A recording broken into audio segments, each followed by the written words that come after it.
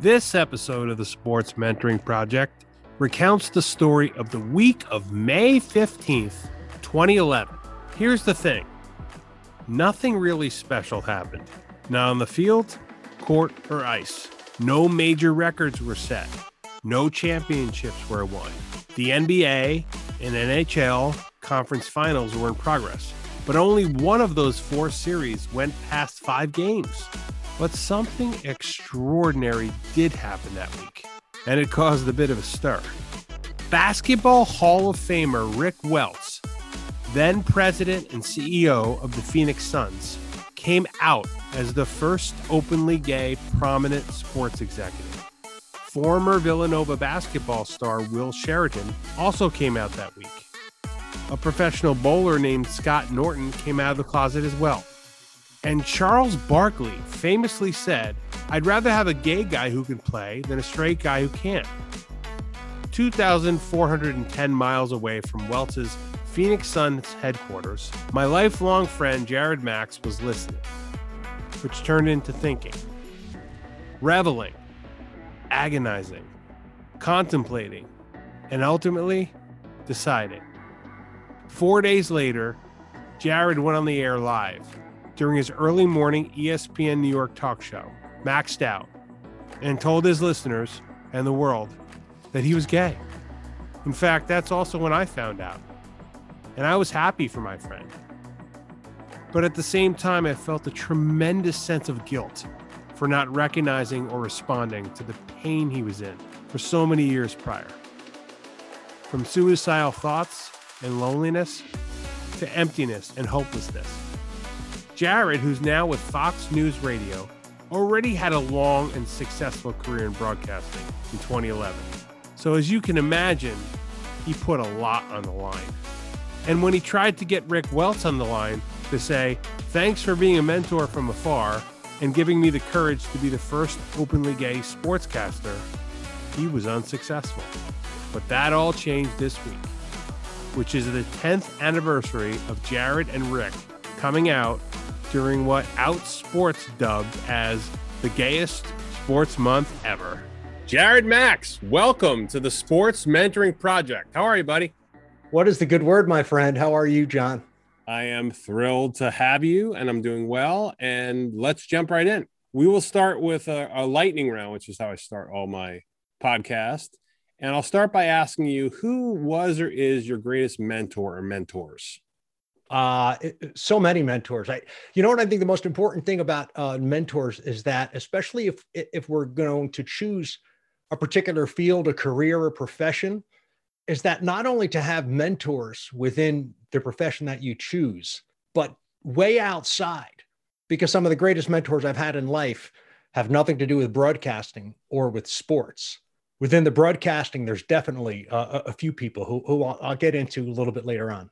If you had to pick a mentor and they were here right now with you, what would you say to one of those mentors? I'd be curious to know what they thought of me when I was just a punk kid who was so curious, who was a sponge, who was also, I think, very much the same person who I am today. And you know, we've known each other a long time. You know, I like to goof around and clown around, but also very serious. And I'm curious, I would ask, what was I like when I was 15? What would you say a superpower of a great mentor you've had was? I think the ability to convey a sense of importance of professionalism. Somebody who you had as a guest on, broadcaster James Brown, has one of my first mentors in the business. When I met JB at Bill Raftery's sports broadcasting camp as a teenager, it was very clear how professional James was, and that he conveyed a sense to the entire room without saying it, how important it is the way you dress, the way you present yourself. And he told a lot of different stories. He had a great, I'm sure he shared, you know, some of this with you, whether on camera or off camera. But the way that you look says something. And whether or not you're the type of person who looks like to just like to hang around in a t-shirt and a pair of jeans, or even nothing, you know, some ratty old clothes. When it comes time to present yourself, you need to be professional about it. We James certainly conveyed that, and look at him anytime on television, you know it. we've talked about that a lot. I talk about a lot, that everything communicates. I tell my students that quite a bit. So, Jared, what's your superpower? My superpower, my superpower might be determination. I don't give up very easily. I don't back down, and that's just inherent.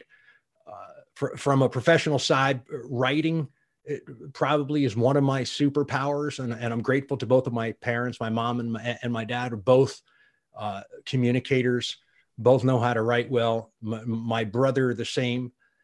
And so to have the ability to capture the essence of what an audience is thinking, we're watching the same event, or we're taking in the same story. My greatest challenge in iOS is to capture what we're thinking. Most of us are probably thinking the same. Capture what's being thought and translate it, and to not be scared to do it. Sometimes that might be where a superpower is, because I'm usually not afraid to tackle certain subjects, and that would come down to writing, because nowadays more than ever, you got to be very careful where you step and what you say and how you write, and that it's important to be able to write more than ever. I think that's spot on. I couldn't agree more. And I want to jump into the longer form questions and get into the grease here with you a little bit, Jared, and we'll talk about your history. In high school, you and I shared a lunch table with a group of guys, and the same thing was on the menu every day: sports talk. Cheetos. What? Cheetos. Cheetos. Salisbury steak. There was only one rule at that table, though: never come unprepared. And ironically, about half of us ended up with a career in sports. Why do you think that was? That's interesting. Why does Western Pennsylvania produce quarterbacks? I'd say maybe it was something in the water, but you and I have very different hairlines. Or in the Salisbury steak. I do know this, John, that when we have, whether it be a friend or a colleague, or no, I'm sorry, I was going to say friend or family, but somebody that we're close to, who is like-minded as we are, and we're an ambitious type, and we're ambitious types. And then you have a whole group, well, you kind of push each other a little bit. And it's not, I don't even want to call it friendly competition. I've never thought, one of the people who sat at the table with us when we played sports trivia games also has done, has had a great career in broadcasting.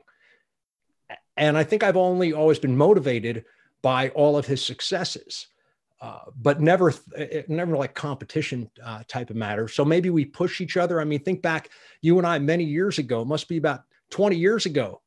If I recall, I was interviewing you as you were working for a professional football team, and I was broadcasting, and we were doing this. So in a way, I don't know if we drive each other, but I don't know how it happened. It's probably just random. And of course, you're referring to our mutual friend, Russ Taylor of the Tennis Channel and MLS.com. Jared, I wanted to ask you, on May 15th, 2011, the then CEO of the Phoenix Suns, Rick Welts, came out as the first openly gay, prominent sports executive. Of course, Rick later became the president of the Warriors, where he won 3 of 5 NBA titles from 2015 to 2019, and he had earned a spot in the Naismith Basketball Hall of Fame. And the day after that, Charles Barkley famously said, "I'd rather have a gay guy who can play than a straight guy who can't." A day after that, former Villanova star Will Sheridan came out. What do you remember about that week? There's a lot of chills going down my legs right now because it was an intense week.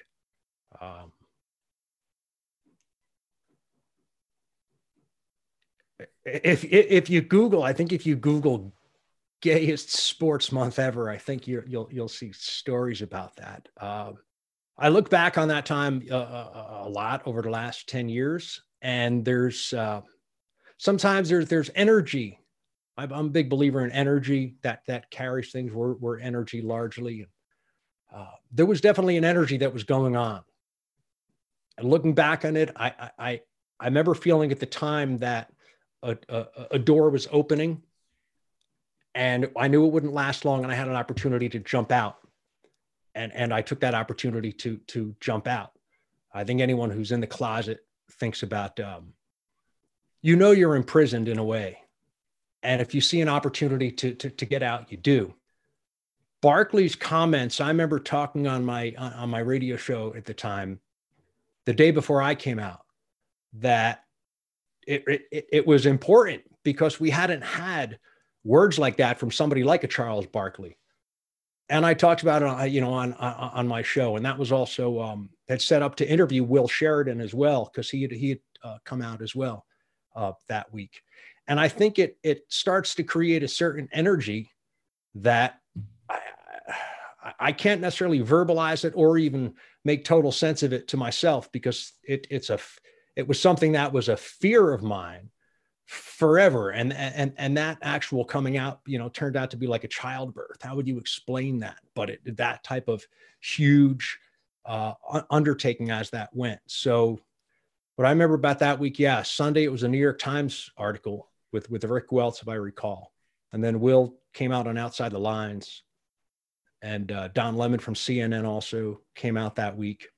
And then if I recall, there was also, after me, there was a professional bowler as well. It just turned into this kind of snowball type effect. So I don't remember, if you said to me, what did I do last week or 3 weeks ago?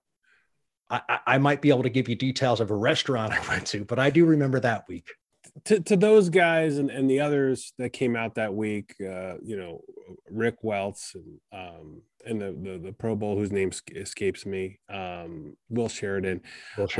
You called it a snowball effect, and you said, "Thank you for helping me at courage to finally do the same." Have you tried, after you said thank you for helping me to find the courage to do the same, have you tried to contact any of them? And if so, what did you say? I think I've always had a kinship with Will Sheridan as a result of that. It's been a number of years since I've seen or spoken to Will, but we were in touch for a couple of years, and we'd connect once in a while. And Will went on to do a whole lot. I mean, Will, and I'm just trying to think, Rick Welts, I never met. I really wanted to meet Rick Welts at the time. I remember I felt largely inspired because he was one of those, in that week. And I'm trying to recall, there was Rick and, Charles Barkley for a long time. And I've never met Charles Barkley. Always wanted to meet Charles since that time, just to really go up and say, "Hey, man, thank you. You have no idea." And he probably does have an idea, which is why he's so well outspoken, a great writer, if you ask. And that's probably one of Chuck's superpowers, is his ability to communicate and walk fine lines. Because what I've learned so much is we never know. Look, actions have consequences, and our words carry weight. And sometimes innocuous comments can carry a lot of weight that aren't meant. If you and I are buddies and I make a comment, I think I'm just joking about something, and it turns out that that's an actually issue for you. You might think differently of me, or that you would be scared to be open and honest with me about something. And I think Charles Barkley, what he did by pushing that concept of, hey, I've had a straight teammate, I've had gay teammates, I'd rather play with a gay teammate if it's a better teammate, that really starts to open the door for others to think in a different way. And his comment, little did he know that it would have the effect what it did to me. And then my coming out, as I would come to hear stories about how somebody heard that and felt, oh, I have a reason to live. I can be in sports as well, because there's a reason there aren't many of us, unfortunately, John, who we know of. Well, I have a surprise for you. I have a special guest joining us now. And if I'd ask him to turn on his camera, you've always said you wanted to meet Rick Welts. Wow. Rick, welcome to the Sports Mentoring Project. Oh, man. Thanks, John. Hi, Jared. And then what he was really hoping is I was going to be Charles Barkley. I can tell at this moment. So, Hall of Fame. Rick, what a pleasure. John, it's all mine. No, the pleasure's all mine. I certainly have followed your story. I got reacquainted with it. John had sent me the morning show that you did the day you came out, which I just recently listened to again, I saw so many similarities to my story. It remains incredibly inspiring. And we share one thing, is our admiration for Chuck, because I still keep on my phone the voicemail message he called and left that day, because it was one of the more hysterical certainly can't be shared because it's child, so it's not PG. But it was. I was equally touched that he would reach out and do that. But to you, like, wow, what I don't know what was in the water back in May 2011, but it looks like it's worked out pretty well for us both. Rick, does it surprise you? I was just thinking of this last week because I'm coming up on the, there's obviously for you the same thing, 10-year anniversary, and we mark things in these round numbers, so 10 years, and I know it's just a number and it's not, but it's been I'm aware of it at the time.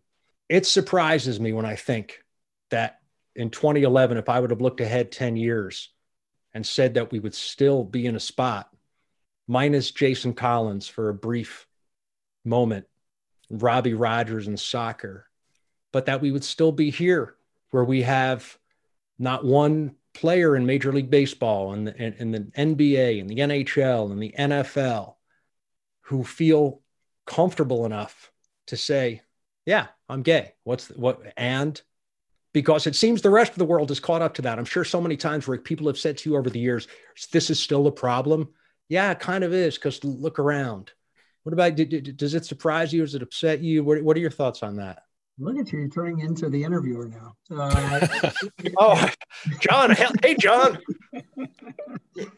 Yeah, of course it does. And it just speaks to, how far we've come, but how far we have to go, right? I was honored to get to go to Obama's last year in office Pride celebration at the White House. And his speech that day really stuck with me because he talked about, in 2011, when we came out, there was no such thing as gay marriage. And that obviously happened on his watch. But it was not like we did it. It was like you guys have no idea how much further there is to go and actually how quickly progress like this could be reversed if you're not vigilant about it. And I think we've seen some of that. I think we've seen some progress reversed. I think we've seen some progress, but yeah, the reality is, that player who would make a difference in our industry in a big way hasn't found the moment in time to take that step, which speaks to the barriers that still exist out there. Hey, John, if I could jump in and ask you a question, from the outside, as somebody who's straight, does it surprise you that Rick and I are having this conversation? No, I guess it surprises me that you haven't met before, and because you Rick, your story inspired and gave Jared the confidence and helped create the environment and helped create what Jared called in his address to his listener a snowball effect that made him feel like, okay, I'm ready and it's okay. And I hate to answer a question with a question, Jared, but what were you? I know you tried to reach out to Rick, who was very busy at the time, but what were you going to say to him if you got him? I could tell you this, Rick, today. I don't know. And somewhere there's probably an email stuffed in some old, inbox that you might have, because I'm probably tried firing stuff off like we used to send letters to our favorite baseball players for an autograph. But you changed my life. It's that simple. I don't want to make it really any much more than that. That's not, I was saying to John before that we never know the comments that we make, how important it is, and actions have consequences. So it's so important to always have the opportunity, if we can inspire, and to know after I came out one day, I was up, a very large NBA broadcaster, the best of the best on the national scale, said to me one day, you'll never know who you affect and how many people you may affect by what you did, but you did. And that's like a double-edged sword, because you want to know, who did I help? If you were an organ donor, you want to know, who did I help? And you don't get to, but then I also take a certain amount of faith and comfort in knowing that the faith is there, that we help somebody. And sometimes it's better to not know and just know that you throw that pebble and the ripples will take place. And Rick, your story with the New York Times changed my life. So thank you and bless you. And I was so stoked when you went to the Warriors. That was really cool. Rick, how does that make you feel hearing Jared say that? It's awesome. And, in some ways, what you signed up for. In some ways, you're not sure how that's going to play out. I mean, I was at that point, as Jared was, where I could have taken care of my own business very privately and talked to the people I needed to talk about, and would have felt great about that outcome. But in my case, I couldn't put it in context, and I really trusted the super media guru in New York City who I had known and befriended and trusted to just say, like, what is it? Is this a story, or should I just take care of this myself? And we were having dinner one night in New York City, and he just looked at me. One, he said, I'd like to help if you want to do this. But second, I think this is the front page of the New York Times, which took me a little bit of time to digest, but is obviously the way it turned out. But just wanting to be the person that Jared didn't have in his life, or the person that I didn't have in my life. I mean, that was the biggest obstacle to face. Like, I don't know how this will turn out, and I love what I do, and it's the industry that I care about. And going for so long without being able to see an example out there of somebody who had taken this step and could say, wow, that worked out really well. And if you or Jared can be that person for one kid out there to believe that they can succeed because of who they are instead of in spite of who they are, then that's a pretty gratifying feeling. John, I don't want to be inappropriate and take over, so please. No, I just ask you this, Rick. I know you have limited time. I do want to. Did you ever envision? I know you didn't do it for this reason, but did you ever envision you having this kind of impact and the scale? You were doing, making your announcement, 3,000 miles away, and here's some guy who's, covering sports on the radio, and he's out on the East Coast and waking up at all hours of the morning. Did you ever imagine the kind of people that your news would reach and touch, and the scale of it? Of course not, right? Because it's the great unknown. You have no idea. You would hope there's one person out there, right? And it's, but it's developed. It's been a blessing every day since. The people that Jared hears from, that I hear from, who are in sports organizations, who are, don't feel they're in a position to take that step at a particular point in time, but would like to find an ear who would understand, like, kind of what they're going through and help them think through the process. And then sometimes it's very visible. When we took the All-Star game out of Charlotte, or we're considering taking the All-Star game out of Charlotte because of this crazy HB2 bill that North Carolina imposed on the city of Charlotte and the state of North Carolina, we had an owners meeting, a board of governors meeting, and Adam Silver came up to me before the meeting and said, I'm going to let you have the last word in the discussion. And when it came my turn, I could look at the other owners and say, I just want you to understand, there are people in your organization who I know, who I'm in touch with, who don't feel comfortable enough in their work environment to be able to take this step. And I want you to have them in mind, because they're going to be paying attention to what you decide to do here. And so, that's when you feel something actually really good came of this, because of course we voted to take the All-Star game out of Charlotte, and North Carolina rescinded the bill, and we were able to go back to Charlotte. And I think the NBA's actions and other sports organizations had a lot to do with that. Yeah, I'm not Commissioner Silver, but I would like to give Jared, in this case, the last word. Jared, on this conversation. I want to see. I hope that again, change comes soon in a big way. I'm aware that if there were I always thought the bigger the star athlete who could come out and say, hey, you know what, this is who I am. I'm a little different I'm wired a little differently than the rest. All of my teammates know, they've always known, or most of them have known, and it's all cool. But America, get ready to deal with it, and the world, get ready to deal, because it seems like the world is pretty ready to deal with it. That's pretty clear. Once it starts, I think the wall comes down very quickly. And you know how many lives are going to get improved as a result? You know how many lives are going to get saved? You know how many kids who grow up playing baseball and football and basketball and hockey and soccer and tennis and golf and think, I can't do this. All of a sudden, when you look up and you say, oh, wow, superstar, I don't even want to say a player's name because you don't want to make any connections. All of a sudden, oh, so-and-so's, but no, superstar X. All of a sudden, if the kid can look up to that, and a kid who's growing up today, and then it's not just superstar X, but A, B, C, D, E, F, G, and it's just as commonplace as back in the day before Jackie Robinson played. And then when Jackie said, and then you look at sports today and you say, oh, wow, okay, so this is everybody involved. That's when we have success. And I just hope that it comes somewhat soon, because I think it'll break down pretty quickly. Rick, thank you so much for taking time out of your busy schedule to join us in our little childhood friend reunion. It Rick, really that's meant a so lot cool, to. man. Thank you so much, Rick. Thank you. Thanks, John. Thanks, Jared. It's long overdue. Thank you, Rick. We're going to continue our conversation. Let you go about leading the Warriors. Okay. See you guys. Take care. So, Jared, I surprised you. You got me, John. I got you. Got me. How you feeling? I was just thinking about 30 seconds ago that I'm looking forward to the period of reflection in, let's say, an hour from now. That's kind of how I operate. I'll usually, take it in and then you move on, and then I'll look back on it and I'll think about it. That was really, really, you're a mensch, man. That's that's really special. That connects to me in an important way. So, wow. Thank you.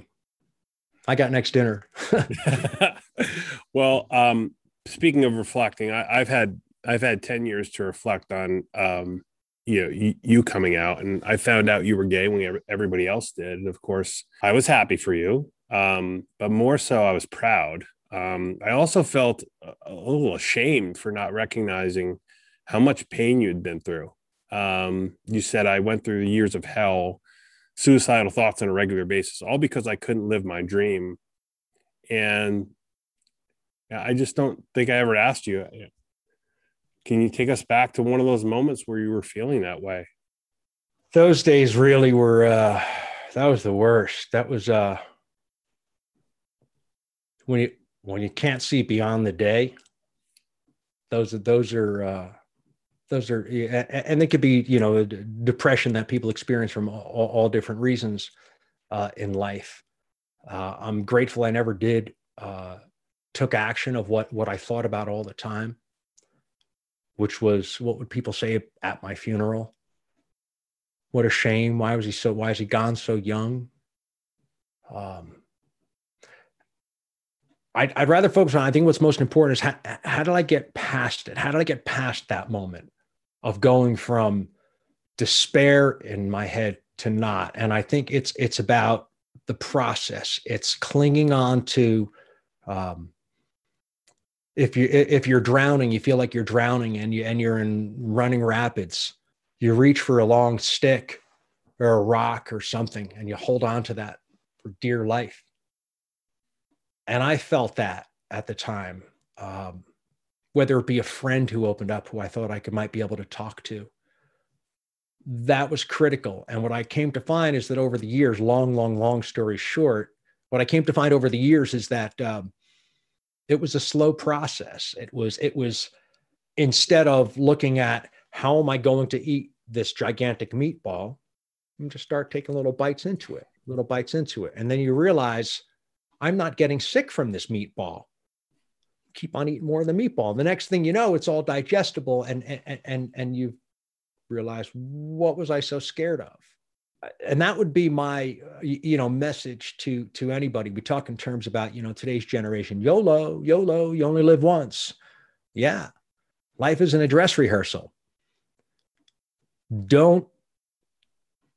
I guess I live too much in fear of regret, of getting to a point where I can't do with my life what I wanted to do. There are a lot of people who go through life dealing with this particular issue, dealing with sexual orientation, that people don't actualize that part of who they are. And it turns poison into their lives, become poisonous. They take it on, unhappy, angry, bitter at people. And then friends say, what's wrong with this one? What's it? Well, that person has denied him or herself their true existence for a long time. My own experience, take your foot off first base and take a little step towards second, because you ain't going to make it all the way home until you take your first step off of first base. And little by little, you start to have a little bit of faith that, okay, I can go a little bit further. And be grateful it's 2021.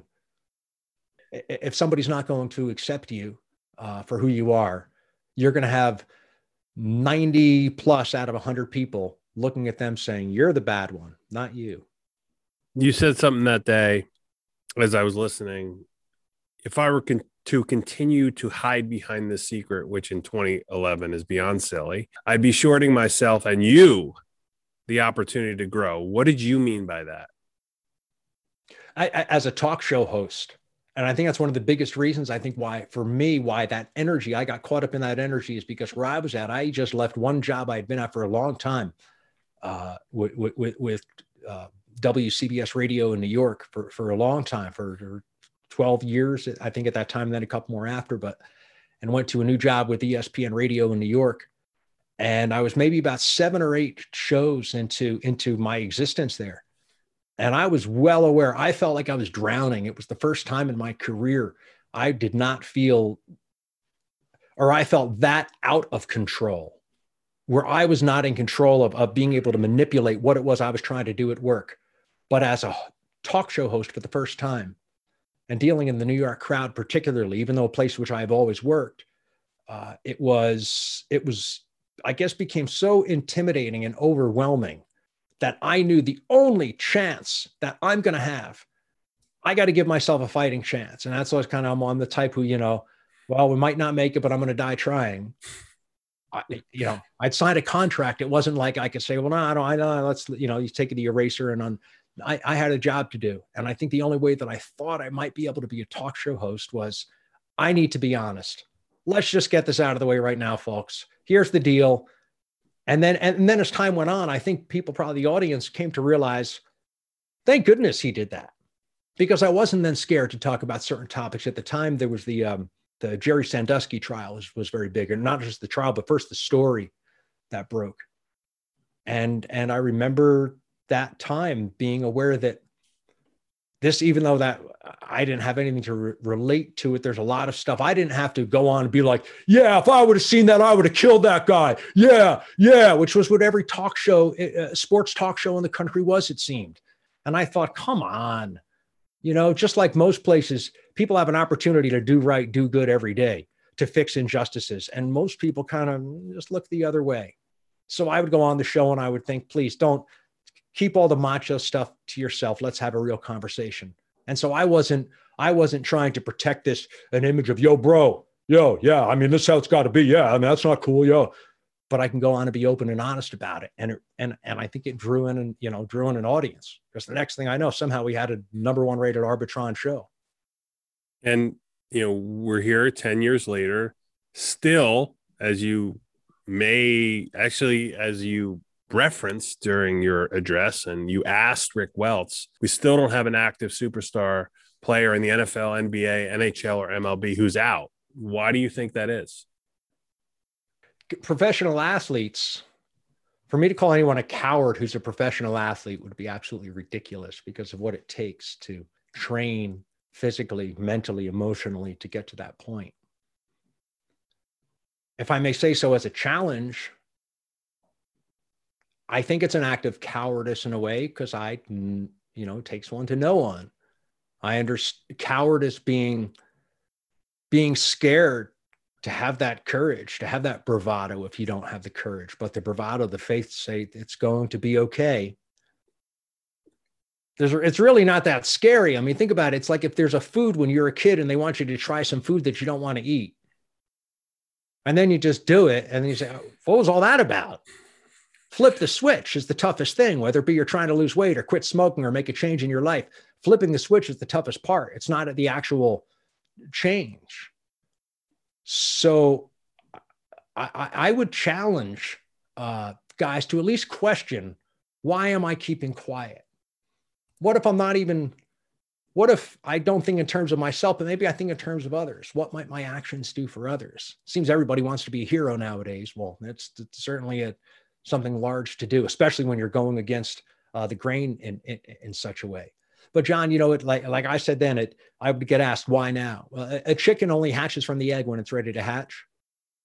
And no matter how hard you push, you can't get a horse into the starting gate if it doesn't want to get into the starting gate. So it's not about that. I would just want to challenge people to think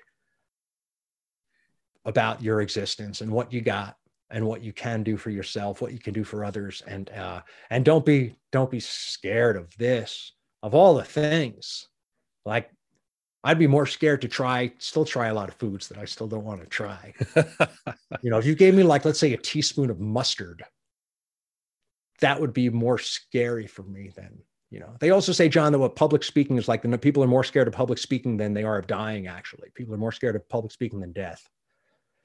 And look at what we're doing right here. So, don't ask. I'm looking down, John. And one last, I don't know if you have more questions. I got to go to broadcast camp when I was 15 years old, 16 and 17 over the summer. And I met some really special people at these broadcasting camps that my dad sent me to. And it was run by Bill Raftery, who great college basketball announcer and former coach. And Raf would have all of his friends from the networks come in and visit with us.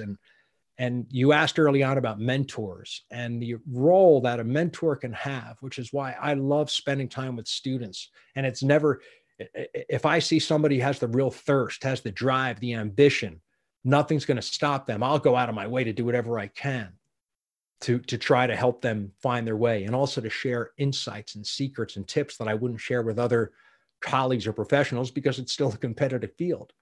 But there were some people who I'd need to say thank you to as former mentors.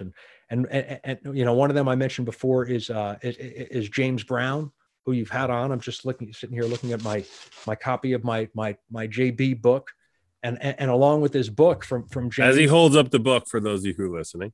When I was 15 years old, now I'm holding up let me just cover up addresses and stuff, but a card here. This was from that James Brown wrote me after I wrote him a note, and this was actually a Christmas card. All of a sudden we were pen pals, me and JB, 15 years old, but nonetheless, James wrote me back. I came home from school one day and saw a letter, a little card in my mailbox, and it said James Brown, and it had his return address from home. And then inside he said, "Here's my phone number if you want to call me."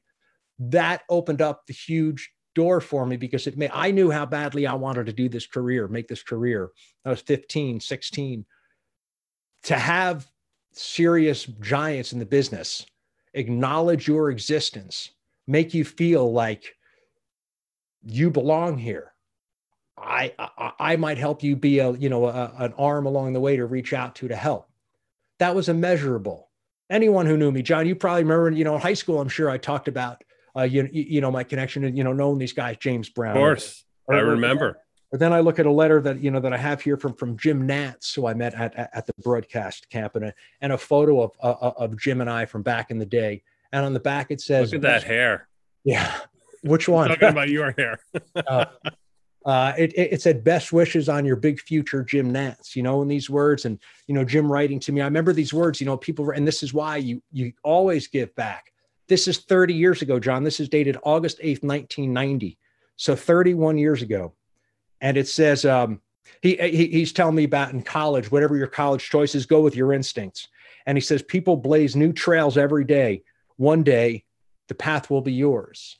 I remembered that line for a long time. That was Jim Nantz? That's Jim Nantz. And you try to give it back. I saw Jim, John, this is the last thing on this. I saw Jim at the 2010 AFC Championship game in Pittsburgh between the Steelers and the Jets. And I was in the Steelers or Jets locker room after the game, and the broadcasters were just coming walking off the field. And I saw Jim. He had been there doing the game on CBS with Phil Simms. And I looked up and I said, and I hadn't seen him in so many years. And I looked up and I said, "Jim, Jared Max." And he looked at me and he shook my hand with a strong handshake and paid the kindest compliment to me about my work. That, floors you. It floors you when you've come a long way. And what was going through your mind at that moment?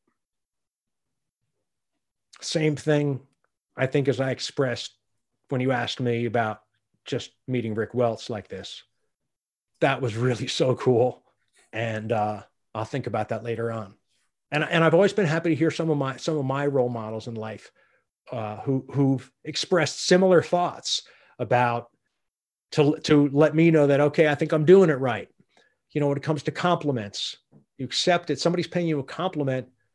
If you just kind of shoo it, well, you're being disrespectful to somebody who made that. Most importantly, it's tougher to take compliments sometimes than it is. Usually it is tougher to take compliment than take criticism. I wanted to ask you about mentoring in the LGBTQ plus community. And are you mentoring now, or have you ever mentored anyone else in the community? And what's different aspects. In sports, there's somebody who's a professional athlete, who's now out, who doesn't play anymore, who, I've spoken with about different matters. Or maybe there's a colleague in the broadcast business, who came up to me and wanted to know, was considering coming out, wanted to talk about it. And we had long discussions about it. Yeah. Here and there, something comes up. Somebody who I faintly worked with many years ago, not long ago, reached out to me and opened up about something very personal along the lines of sexual identity. And sometimes you might be like, wow, they're calling me on this, but you're aware, you're grateful for that. I'm grateful for that, for any opportunity to be able to, be a guide for somebody to help them. Yeah. Last question. I keep coming back to a comment that Emmanuel Acho shared with me on this podcast when I asked him about mentoring Black men and women and people of color. I asked him directly about it, and he said, you can't help what you don't know. And it was a quip. And then I thought about it, and I was like, wow, that's interesting. The question is, as allies, is there a limit to the degree to which we can help the LGBTQ community thrive in sports? Yeah. Make it very clear. You got guys on your team, aren't quite like you. Go to bat for them and go make it clear, like, hey guys, the field's open. We're good. You're welcome here. And we're all one team. Allies are so critical. Think about what we spoke about. You saw how I got about Charles Barkley.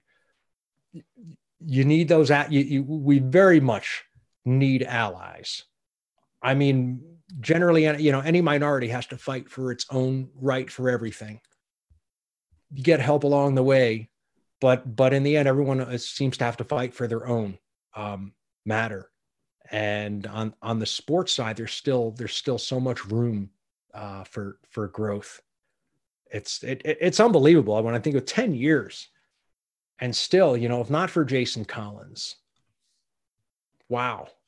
I hope we're not having this conversation again, this part of it in 5 years, because there's quality of life that certainly can be improved for many, and a lot of lives that can be saved, and not for nothing. I mean, what are you hiding for? What are you hiding for? Jared Max, thank you for joining me on the Sports Mentoring Project, for sharing your perspective on your, as you come up on your 10th anniversary, but also on being gay in sports and how it intersects with your role in the media. And I'm really grateful you spent a little time with me today. John, this is really cool. To piggyback on Emmanuel Acho's line, there was a line I thought of 10 years ago, doing a lot of interviews about having come out publicly, that I used to say, and I still say this, and I think this, people who are in the situation and not sure what to do, consider this. My line is that I never asked to be this way. I didn't even ask to be, but we play the hand that we're dealt, and we make the best of it. And that's it.